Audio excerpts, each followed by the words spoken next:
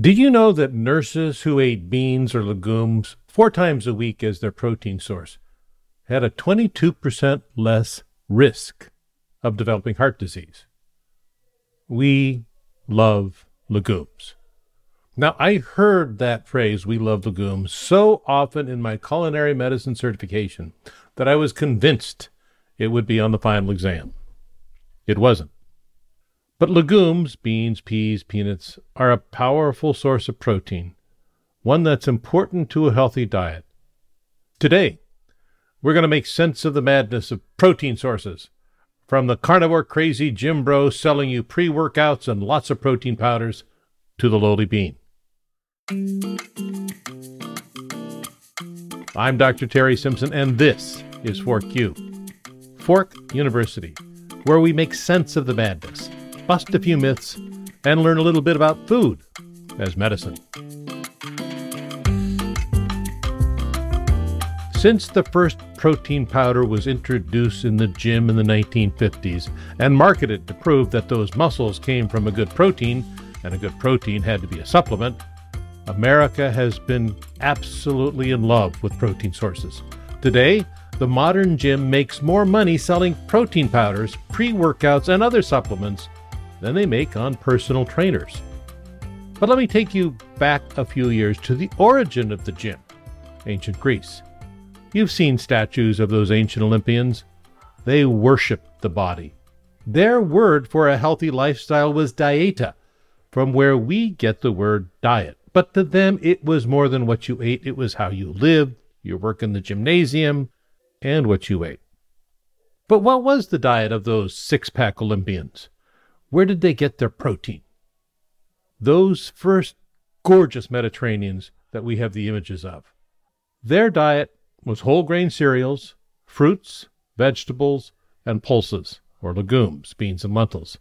Sometimes they had a little bit of fish, but meat was not a part of their diet.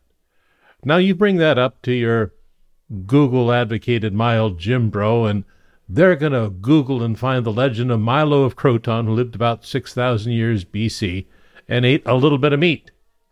He was an oddity. But back to legumes.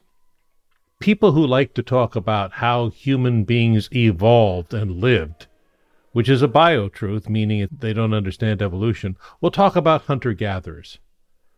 You know, hunter-gatherers were how human beings, or Homo sapiens, ate until about 12,000 years ago when we became and discovered modern agriculture.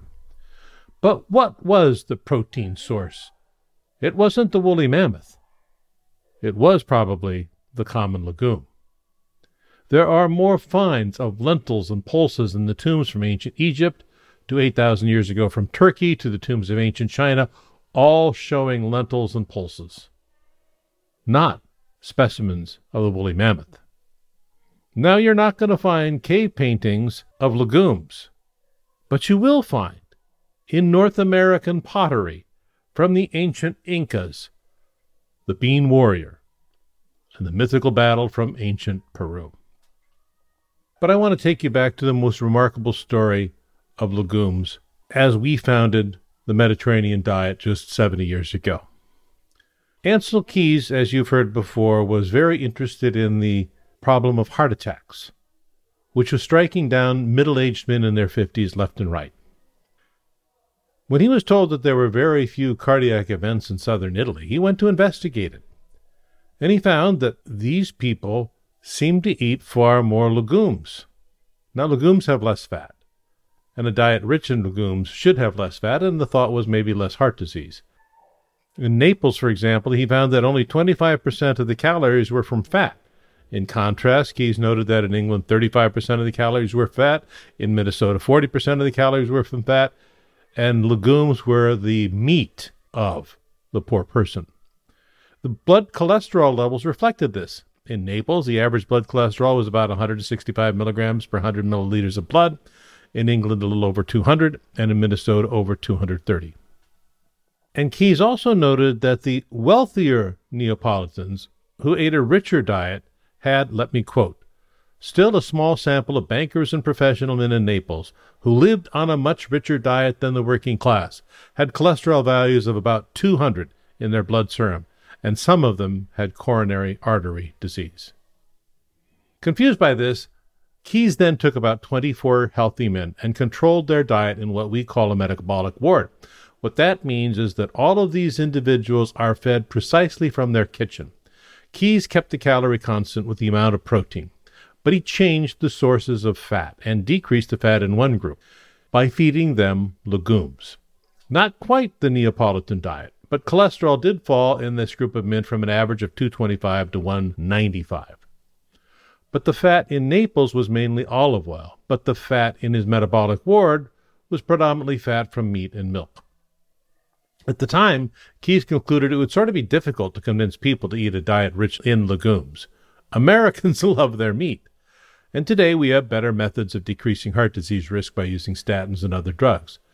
While a diet of legumes replacing meat might reduce blood cholesterol by 10 or 20%, that's often not enough to decrease heart disease. But in large populations, it does. It absolutely does.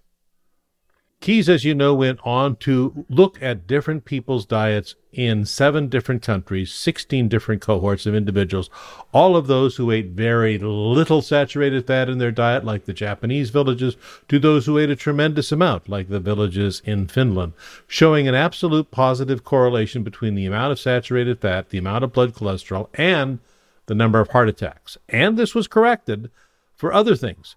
He found that there was a correlation between smoking and heart disease, and blood pressure and heart disease, and saturated fat and heart disease, but not sugar. That was looked at.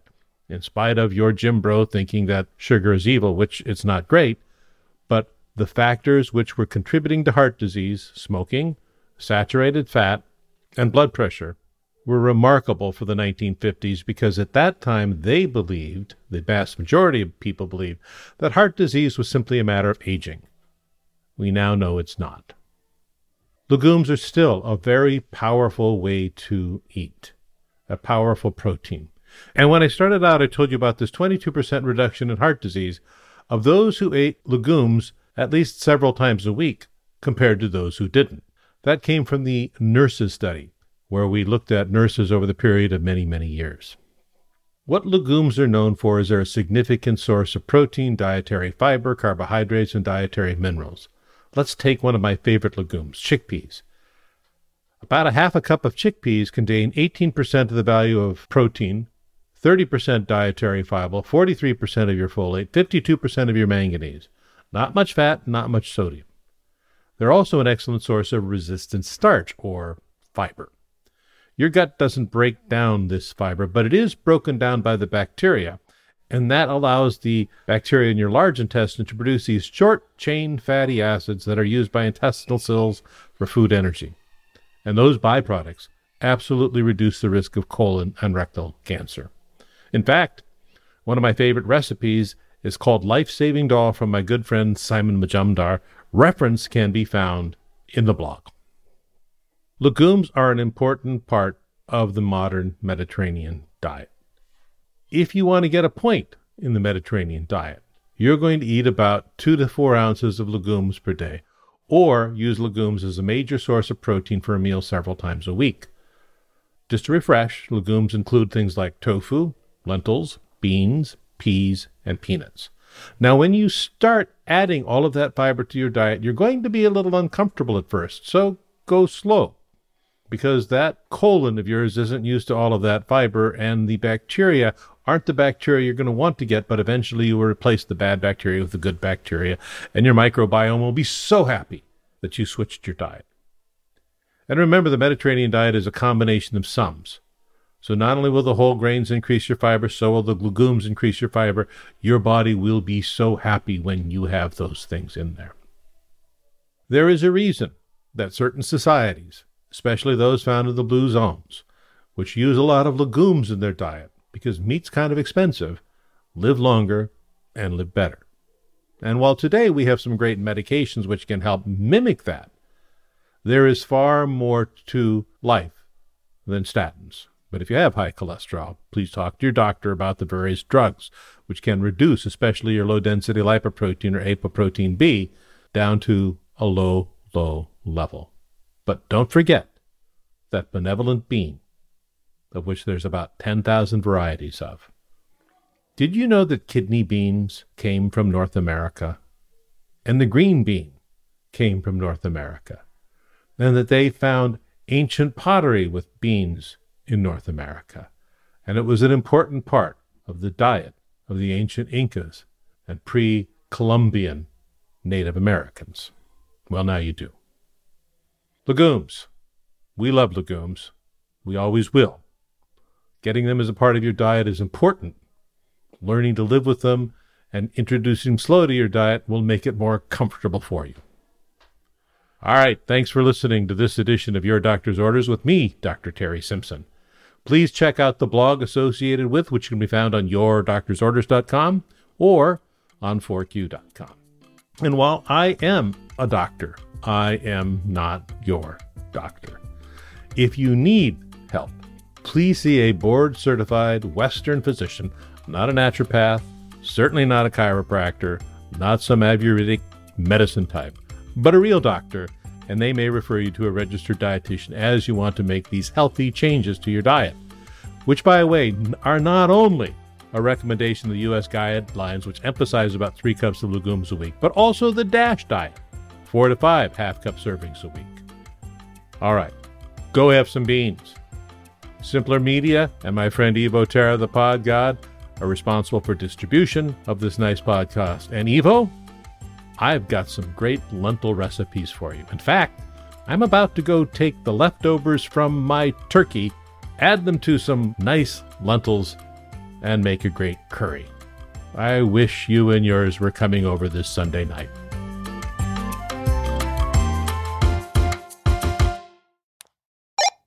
Lentils curry. You know I love me some curry, Doc. Can you put lamb in that?